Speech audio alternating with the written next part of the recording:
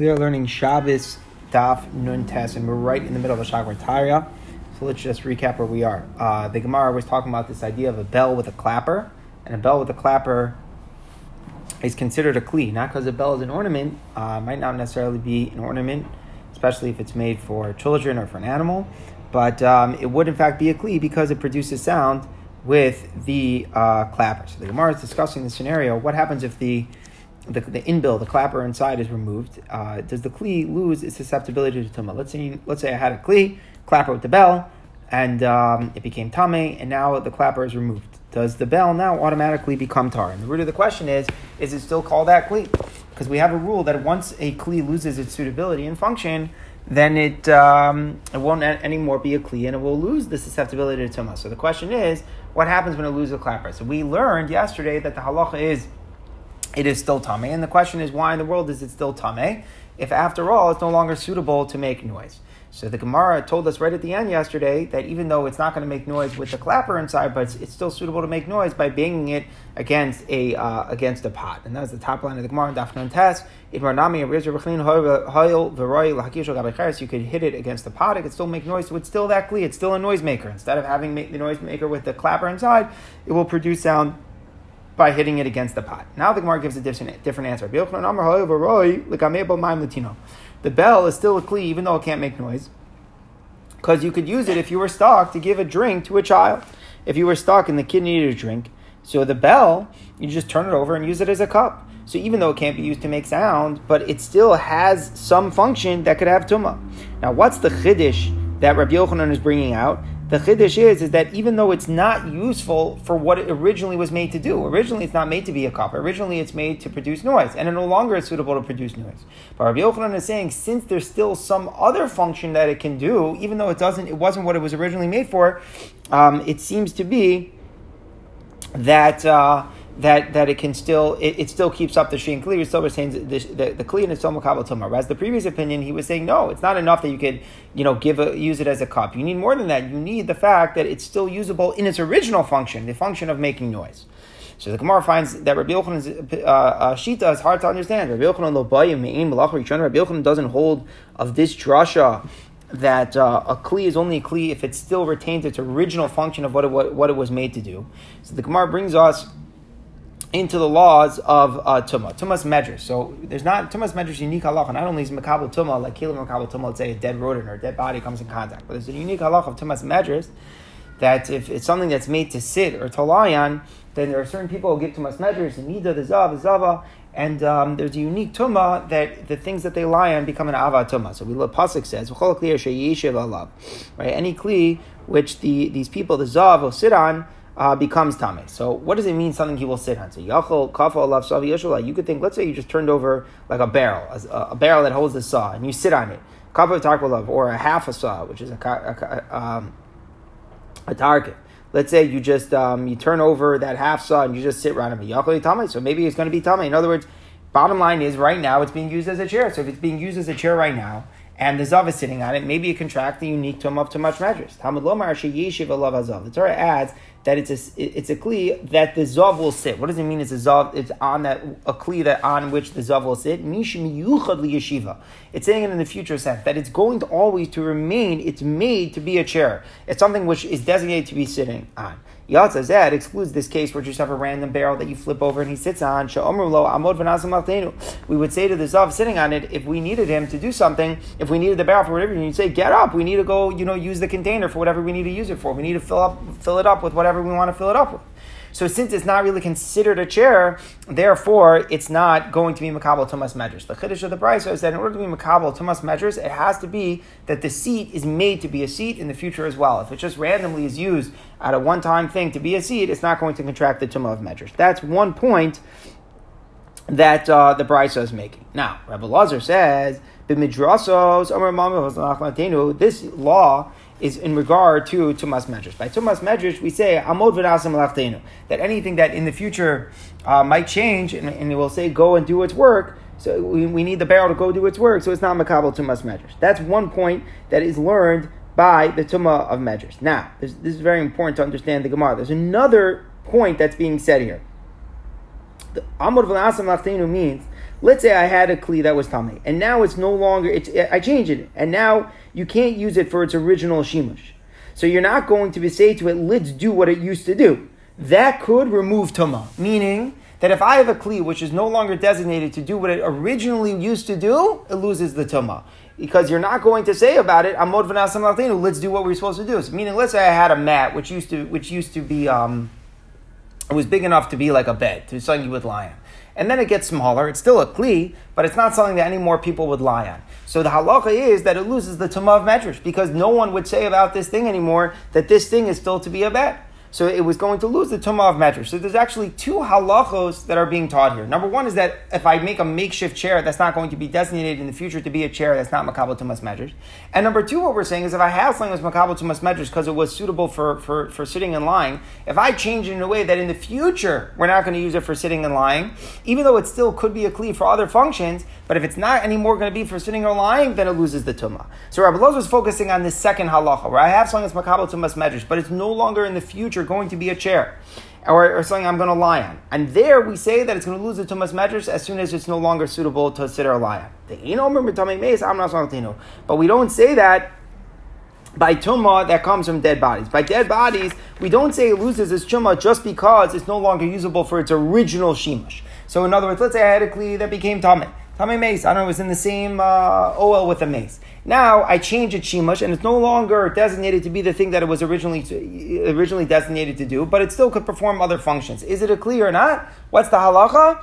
It's still so the halacha is that it still has tumah, even though it can't do the original shimush that it was set aside to do. It still has tumah because it could have some shimush. So by tumas medrash, we're learning an anomaly, a unique halacha, that it's only when it's still designated to be a chair or to lie on, that's when the tumah is there. But if you change that, then it loses the tumah of medrash. But by tamei meis, there we don't have such a halacha. By tamei meis, as long as the kli will have some shimush, even if it's not anymore the shimush that it originally was designated to do, the kli still retains the tumah. That is the first opinion. Rabbi Yochanan says he disagrees with Rabbi Lazar. He says no. Af omer tamei meis amod v'lach matenu. Even by tamei meis as well, you have the same rule. By tamei meis, if you have a kli which was designated to do shimush A, if it's changed and it no longer is designated for shimush A, and it's now it's only going to do shimush B, it loses the tumah. So here we see that Rabbi Yochanan's opinion is that in order to retain the tumah, the kli always constantly has to be functioning for its original function, for its original shimush. If that changes, even if it could still do new things, it loses the old tumah. So too, now let's go back to our case. We have a bell that has a clapper in it. Its original shimush is that it produces noise. The clapper goes out. Why is it still? Why? So it's changed and no longer can produce noise. We learn that it still has tumah. Why? So we learned two reasons. The first reason was because you could still produce noise with it. Rabbi Yochanan said, no, you don't have to say that. You could say something else because you could use it as a cup. So the fact that you could use it as a cup is not the original shimush. It's another shimush that I could do with it. The old shimush of making noise is lost. And still Rabbi Yochanan is saying it retains the tumah because it could do a different shimush. So that's a contradiction between the 2 points of Rabbi Yochanan. Here Rabbi Yochanan is telling us that even by other tumahs besides measures, once the function changes, then the tumah goes away. And yet Rabbi Yochanan is telling us by the bell with the clapper that even when the clapper is removed, the bell still has the tumah because I could use it as a cup for a child. Using it as a cup for a child is not the original shimush. So we have a contradiction between 2 points that Rabbi Yochanan is saying. So the Gemara answers Epa Kamai. So you're right, it's a contradiction, and you switch around who said what. By the case with the bell, Rabbi Yochanan is the one who said it could retain the tumah because you could hit it against the pot. It's still retaining the same shimush that it had. And the other ones, Rabbi Yisrael Chanina was the one who was disagreeing and saying, well, you could give it as a cup because he didn't require it to be the same shimush. Says the Gemara, my chazes the apach kamaisa epach basraisa. We had a contradiction. How do you know to switch the first ruling of Rabbi Yochanan regarding the bell and the clapper, maybe reverse the second ruling of Rabbi Yochanan about his machlokas with Rabbi Lazar, rather by tamei meis, we say if it switches the shimush, then it loses the tumah. So the Gemara says, because Hashamina Rabbi Yochanan by Melach Rishon, we have another proof from something else Rabbi Yochanan said that we know he requires it to still resemble the original function that it had for the tumah. So we have a contradiction. We're going to kind of use a third scenario now to prove what the truth of Rabbi Yochanan's opinion is. The Tanya, because we learned in the Mishnah, let's say I have a metal shoe that animals go out with. It could be makabel tumah. Now animals are going to go out with it so they don't get damaged, but that's not a reason why it's a kli, right? We learned that doesn't make a kli. Just the usage that it has for animals doesn't make a kli. It has to be usable that people use. So lamai chazu. Why in the world? What do I use the shoe for that it has the shame of a kli? So the answer was Amar Rav. During a war, a person, and crazy times, even though this is not the main shimush, but even a secondary shimush, according to Rav, is enough to give it a shem of a kli. So even though it's not made and it's not generally used to be a cup, but it could have tumah because of that. And Tosfos emphasizes you have to say that when they make this shoe, they have that in mind also. It's not just some random creative thing someone's doing for it. They make it primarily to be a shoe for the foot of the animal, but also in the secondary shimush so that it could always be used as a cup. So therefore, it is a kli because of that. A different thing, you can use it for oil during the war. In other words, even if you wouldn't necessarily drink from the cup, but you might use it for oil in the process of smearing oil. So therefore, it's a kli. Rav held not that way. He held. Rashi says you don't have oil. Who has oil during the war? So therefore, it wouldn't work unless you would drink from it. Okay, now, those were the first two opinions. Rabbi Yochanan Amar, no. The reason why it's makabel tumah can't be because of the drinking from the cup or the smearing of the oil, because those things are completely unrelated to what the object is. The object is a shoe, and it's gotta have some shimush of being a shoe in order for it to be makabel tumah, because that's really what it's made to do. So Rabbi Yochanan said, B'shasha barech when a crop. There are certain times when a person is running away from a battle, he might put these shoes over his feet, and run over if there's some tough thorns that he has to step on. He might wear this animal shoe. So why is Rabbi Yochanan is emphasizing that in order for the kli to have tumah, it must have some association with the shimush that it's made to do. So the shimush it's made to do is to be a shoe for the animal. That's not a reason for makabel tumah. We're saying it still is makabel tumah. Rav and Rabbi Chanina were saying because you could do random things like drink from it or use it for smearing from oil. Rabbi Yochanan saying no, you have to be able to use it for something that's like what it resembles. It resembles the shimush of a shoe. So we see Rabbi Yochanan's position is that a secondary shimush to give tumah has to resemble the primary shimush. So too by us. In the case of the bell and the clapper, it makes a lot more sense to say that Rabbi Yochanan's position is that when the clapper is removed, this makabel tumah only because the original shimush of making noise is kept up, and that's why we reversed that position, that Rabbi Yochanan was the one who said that the reason the tumah is there is because I could still bang it against the pot, and that complements what we're learning his authentic position is. Okay, so it ends up a very interesting machlokas. If you have a kli, to summarize what we have, if you have a kli and it's made to do a shimush, and for whatever reason that shimush cannot give it susceptibility to tumah, either because it broke or because that's for an animal, it's not chashuv enough. So what about a secondary shimush? Could a secondary shimush that's not the main thing was used for, but it's a secondary shimush, give it a shem kli for a tumah? So we have a dispute. If the thing, maybe one opinion says yes. If there's a secondary shimush made to do, that's enough. There's another opinion that says only if the secondary shimush resembles the original shimush. Only in that case is the tumah still there. Okay, now we learned, going back to the animal shoe, so we say that one opinion was saying because you could drink with it, and one opinion was saying because you could smear oil. So one says, what's practically the difference between them? The difference would be, let's say the shoe is really gross. According to Rav, it wouldn't be makabel tumah because you're not going to drink from it if it's really gross. Whereas for Chanina, you would use it because you're not drinking from it, you're just spreading, the oil on it, so it's not such a problem to use it, even if it's gross. So therefore, it's still makabel tumah.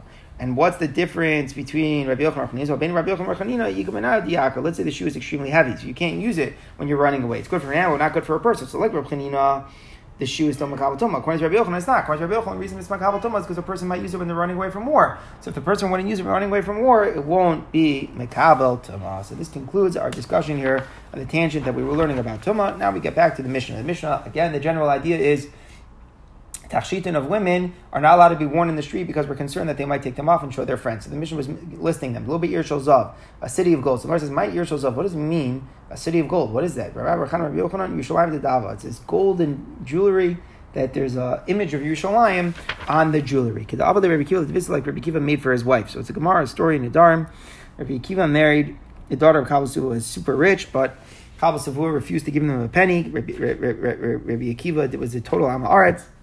And Rabbi Akiva famously said to his wife, if I got rich, I'm going to give you Yerushalayim Dava. So evidently, this Yerushalayim Dava is an extremely expensive piece of jewelry.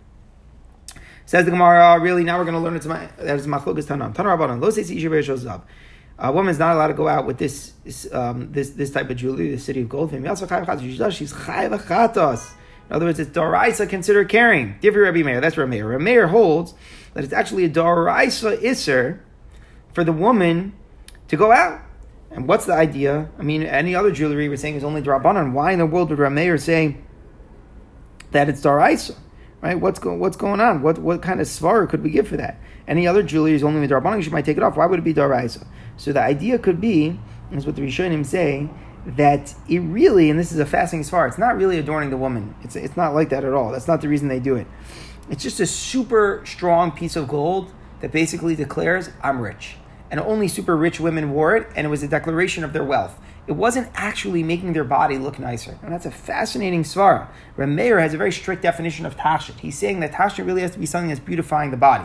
If it's not beautifying the body, if it's just another indication about what the person's, material wealth status is, then that's not considered to be a tashit. And if the woman goes out with it, she therefore is chayav achatas. Now, we don't hold like that. The Chachamim say, lo seitze, she can't go out with him. She's pater from achatas, meaning she shouldn't go out with him, she might show her friend. But it's not actually a burden. If she goes out, she's pater. Rabbi Lazar says, Yotzi isha b'ir shel zav l'chatchila, a woman can even go out l'chatchila with the ir shel zav. He's not concerned the woman will take it off. We'll see why in a second. So the Gemara says, what's the root of the question? Rabbi Meir, Savar Mas, Rabbi Meir holds that it's considered a total burden. It's not considered batal to the body. Again, that's far that we said in the Mishonim, that it's not really making the body look better. Rabbanan, Savri Tashla, Rabbanan say, no, it's totally adorning the body. It's not Daraisa type of Isser. The only Isser is the Moshafa Ma'akula. We're concerned with the Rabbanan, she might take it off, show a friend, Basi Lasui, and she might carry it in Rosh Hashanah. So with the Rabbanan, it's forbidden. Rabbi Lazar, she's allowed to wear it. Why? Man, Darkla Mepek Yer Shozav. What kind of person is going to be wearing this Yer Shozav? Isha Chashuva, only a very aristocratic, it's a very wealthy, only very wealthy women because of its great expense. The Isha Chashuva L'Mashava Machva. The Rabbanan were not concerned that a very chashuva woman is going to take it off and show it. Right? It's beneath her. So it's a fascinating thing. If it's a type of jewelry that's only worn by a very rich woman, then the Rabbanan weren't goes there. If it's a type of jewelry that anyone wears, then even a rich woman can't do it because lo plug Rabbanan. But a type of jewelry that only is worn by a very distinguished woman is not a problem for her to wear it on Shabbos. That's a three-way machlokas here. What about a klila? So a klila, some sort of goes on the forehead. It's like some sort of band around the forehead, kind of like a fancy headband. So Rav Asr Shmuel Shari, Rav Asr to wear it, Shmuel's matter. So the Gemara clarifies. If the one that's the aniska is, it's like literally a sheet of metal, like a gold or silver or copper or whatever, that's just banged out, then everybody agrees that that's Asr, because it's a chashuva thing. The Rabbanim are concerned that you have a nice fancy headband made of gold and piece of metal. You might show it to your friend. Keep leaky. Where do they argue? The aruksa is one that's just regular, nothing fancy, just regular fabrics, but they're stuck with like little, stones or little pieces of gold on it. But the main material isn't metal. So Marsav is ikar. Rava holds the ikar part is that the gold pieces are the ikar, so it is chashuv, and she might show it to her friend, and therefore it's forbidden to wear in the street. Marsav Shmuel holds a ruksa ikar. They know the regular fabric is the main part, and it's not considered a chashuva piece of jewelry at all, and therefore it may be worn on Shabbos. We're not concerned that she's going to show her friend. Says the Gemara, Rav Ashi had a lenient way of teaching this. If it was the fabric one that just is decorated with some gold and stones, everyone agrees that's mutter. Everyone agrees that one's not chashuv. Keep leaving this. Where the machlokes is by the metal one that Rav holds it's also if it's a piece of metal one, then she might show it to her friend. She might come to carry it. Shmuel holds who's the one who usually goes out wearing these isha chashuva. Only an isha chashuva goes out. Isha chashuva lo shava machva. She's not going to take it off to show someone else in the street. Says the Gemara, you told us in the name of Rav that wearing any klilos mutar on Shabbos. So obviously we go with Rav Ashi, and obviously we go with Rav Ashi. So therefore, Rav is mater wearing this type of klila if it's made of the fabric. Okay. Says the Gemara, talking more about this. Amalila Rav also gave a rabbi Rikla Nardot. There was a very tall person who came to Nardah, umatla, he had a limp, wasn't walking well. V'darash klila shari, and he came with the teaching that wearing the klila is mutter on Shabbos. That was the thing that he brought with him. So Rav heard about this person. He said, Man gava Rabbi Rika Ditla, who is a very tall person that has a limp? So he said, Levi. It must be, it's Levi. Levi was back in Eretz Yisrael. It was a well-known thing that Levi had. He was injured. It was a story at the Simchas Beis HaShoeva. When he's trying to do this like crazy kind of like push-up, and he actually went limp from it. It's a Gemara in Sukkah. The Gemara talks about that. So Rav was aware of that. So he heard that this person came. He said, this must be Levi. So Rav keeps on thinking. He says, Shema minan nafshi Rabbi Afis. It must be the Rabbi Afis, who was the Rosh Yeshiva in Eretz Yisrael. He must have died. The Yasser Rab Chanina Bereisha. Now Rab Chanina must have been appointed Rosh Yeshiva. So Levi didn't have anyone to learn with anymore. That's why he came to Narada, because he's looking for a new Rebbe. So a little background is important here. This is the generation of the transition between the Tanam and Amaram. So Rabbi Yehuda Hanasi was the Rosh Yeshiva in Eretz Yisrael. He said that Reb Chanina should be the next Rosh Yeshiva. But after Rebbe died, Reb Chanina said, no, I'm not going to take it, because Reb Afis was older than him. So Reb Afis therefore became the Rosh Yeshiva, and Reb Chanina was tougher than him. He was subordinate to him. Now, what's the problem? Reb Chanina, he couldn't go inside the yeshiva either, because he knew just as much, if not more, than the Rosh Yeshiva Reb Afis. So he sat outside. He sat outside the Beis Medrash. But now, Reb Chanina is sitting outside. Levi says to himself, how could it be that Reb Chanina is sitting outside and no one's going to learn with him? See, he went and he made a chavrusa with Reb Chanina. So Reb Afis was given the Rosh Yeshiva out of the humility, the humility of Reb Chanina. He refused to accept this, and Reb Afis was older. Chanina was learning outside. Levi went and was the chavrusa with Reb Chanina. So now Levi's coming to Eretz Yisrael. So Rav saying, coming to Bavel. So Rav saying, why would he leave? It must be what happened is like this. It must be Reb Afis died. Now the next Rosh Yeshiva, so now Reb Chanina became the next Rosh Yeshiva. Now that he became the next Rosh Yeshiva, now Levi has no reason to stay behind. So therefore, he's coming here. Now, this is interesting. It sounds like Levi wouldn't have any reason to study with Reb Chanina. Reb Chanina was the Rosh Yeshiva. And Rashi explains, Levi was old, he was the same age, and he knew a lot. So he didn't feel that he had to be with Reb Chanina once Reb Chanina was the Rosh Yeshiva. The only reason he stayed with Reb Chanina is because he felt bad for his kavod. Reb Chanina is outside the Beis Medrash learning with no one, so that's why he made a chavrusa with him. But if Reb Chanina would be appointed the Rosh Yeshiva, now Levi had no reason to be with him, so that's why he's coming to Bavel. So the Gemara asks about this story. How do we know that? How did Rav know that's what happened? Maybe the opposite. Maybe Reb Chanina died. Reb Avos was still the Rosh Yeshiva. And Levi had no one to learn with, and that's why he came here. So how do we know that it's Reb Avos who died and Reb Chanina became the Rosh Yeshiva? Maybe Stam, Reb Chanina died. So now Levi came here. So the Gemara says, if Reb Chanina had died, Levi the Reb Avos, he would have gone inside to learn Reb Avos. Reb Avos was older than Levi. Levi was about the same age as Reb Chanina. Remember, Reb Avos was older. That's the reason he became Rosh Yeshiva. So if Reb Avos was the one who was alive, just Reb Chanina died, Levi would have gone to study inside. It must be the opposite. Reb Afis died, Reb Chanina became Rosh Yeshiva, and now that's why Levi had no chavrus anymore and he came to Bavel. V'su, furthermore, it can't be that it was Reb Chanina that died. Reb Chanina l'sagid l'malach, what would happen? He was never the Rosh Yeshiva. Whenever he died, he said, Chanina son of Chama was supposed to be the Rosh Yeshiva. Kulu tzaddikim, it says about tzaddikim, that whatever a tzaddik says happens. So after Rebbe's death, Reb Chanina says Reb Avos could be Rosh Yeshiva. So but eventually Reb Chanina has to become the Rosh Yeshiva, because Rebbe said, must be that Reb Avos died before Reb Chanina, and Reb Chanina eventually became the Rosh Yeshiva. So that's implausible. It just can't be. It's impossible to say that Reb Chanina died and never became Rosh Yeshiva. So it must be that the true story was Reb Avos died. Now Reb Chanina was appointed Rosh Yeshiva. Now Levi had no reason to stay there anymore, and that's why he came to Bavel. And as the Gemara mentioned, he brought with him the teaching that it's mutter to wear a klila on Shabbos. Says the Gemara, Darish Levi ben Arda, Klila Shari, he's going in the city of Narda, they're wearing the Klila's mutter on Shabbos. Nafik Esra Rabba Klila Klila Narda. There were 24 of these special headbands from all of Narda. Narda was a huge city, but it seems like there were only 24 headbands throughout the whole city. Like Narda wasn't such a rich place. Whereas Darish Rabba Archaim Mechuzah Klili Shari, when Rabba Baravua taught in the city of Mechuzah, that wearing the Klila's mutter on Shabbos. Nafku Tamni Srei Klila Mechalim Avah. From one Mavoi, 18 different ones came out. So Mechuzah was much richer. So in one Mavoi in Mechuzah, they had already had 18 of these headbands coming out. Okay, continues the Gemara, Mar Yehuda Mar Shmuel, Kamra Shari. A Kamra is mutter on the Shabbos. So what exactly is this thing? So Ikad Amri Da Ruksa. So it's a belt. It's made of like fabric belt, and there's a bunch of stones that are stuck on the outside of it. It's mutter just like you could wear a coat with gold. Now Rashi seems to learn that the point one is that it's considered a tafshit, and point two is you're not going to take it out. You're not going to take it off. Just a person doesn't take off their coat, so the person doesn't take off their belt because their clothes will fall. So there's no problem with the belt. So some people say it's like made of like a sheet of gold. Just like about a king's, we're not concerned that it's going to be worn. No one's going to take it off. Again, the same idea. It's a clothing, and you're not going to take it off. You're not going to take it off in the street. And the Rishonim say these are two opinions. They're not really arguing about what it is. The point is, a nice belt, we have no concern. What about the belt on top of the regular belt? The person is reeling his belt, and now you have this one stuck on. What's the halacha? So you're talking about two belts. In other words, it's totally usher because you're not wearing it normally. So even if it is a tasha, it's only a tasha when you're wearing it that way. But if you already have another belt and you stick this one on top, that's for sure carrying it. So it's totally asur.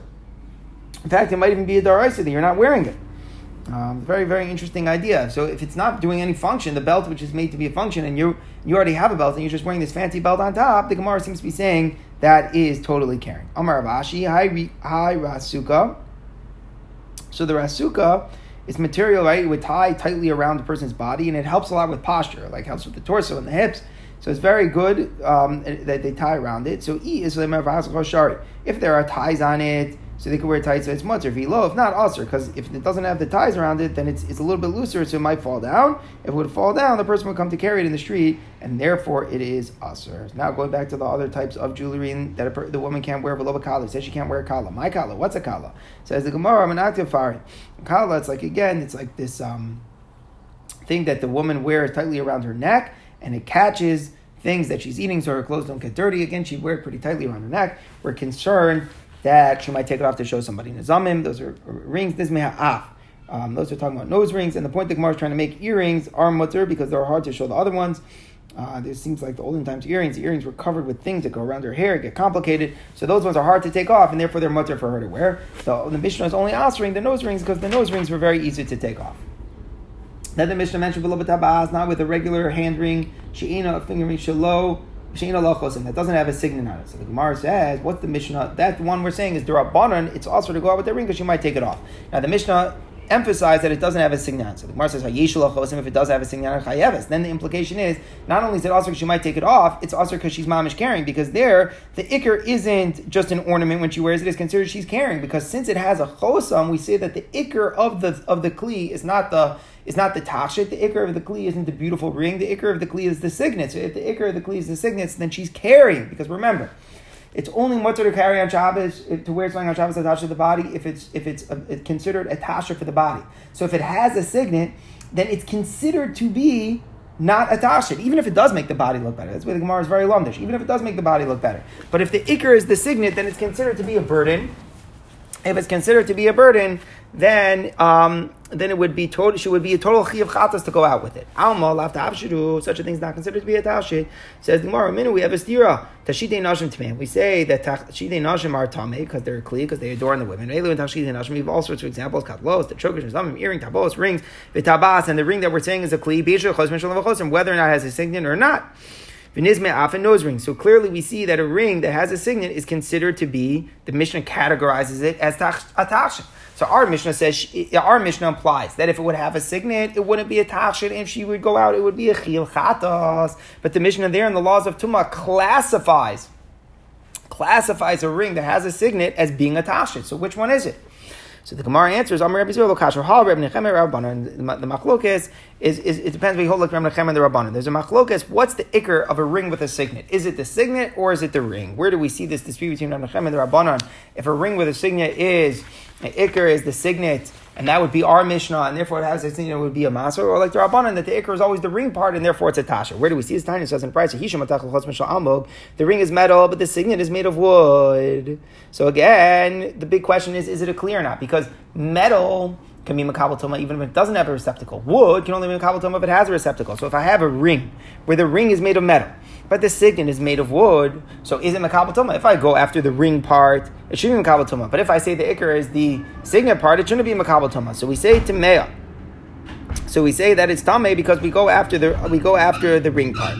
He shall amid if it's made of wood and the signet is metal, tahora, then it is tahar. Because here the opposite, we go after the main part. The main part is the wood, and therefore it's not makabel tuma. That's the view of the Rabbanan. The review of the Rabbanan is we always go after the ring. That's the main part. The signet is not the main part. Rabbi Nechemia says that the wood ring with the metal signet is tamei, because Rabbi Nechemia says the main part of the ring is the signet. When you want to know if a ring is tamei, you go after the signet. That's the main part, not the ring part, but the signet. So like Rabbi Nechemia, a ring with the signet, we're going to say is the main part of the signet is not a tashit, and like him, if the woman would go out with it, she would be chayav chatas. But like the Rabbanan, that the main part is the ring, it would be a tashit, and the woman would not be a chayav chatas if she went out with it. But just continuing other examples of Rabbi Nechemia's view, if you have a yoke, you go after the pegs. That was the main part of the yoke. The kolav.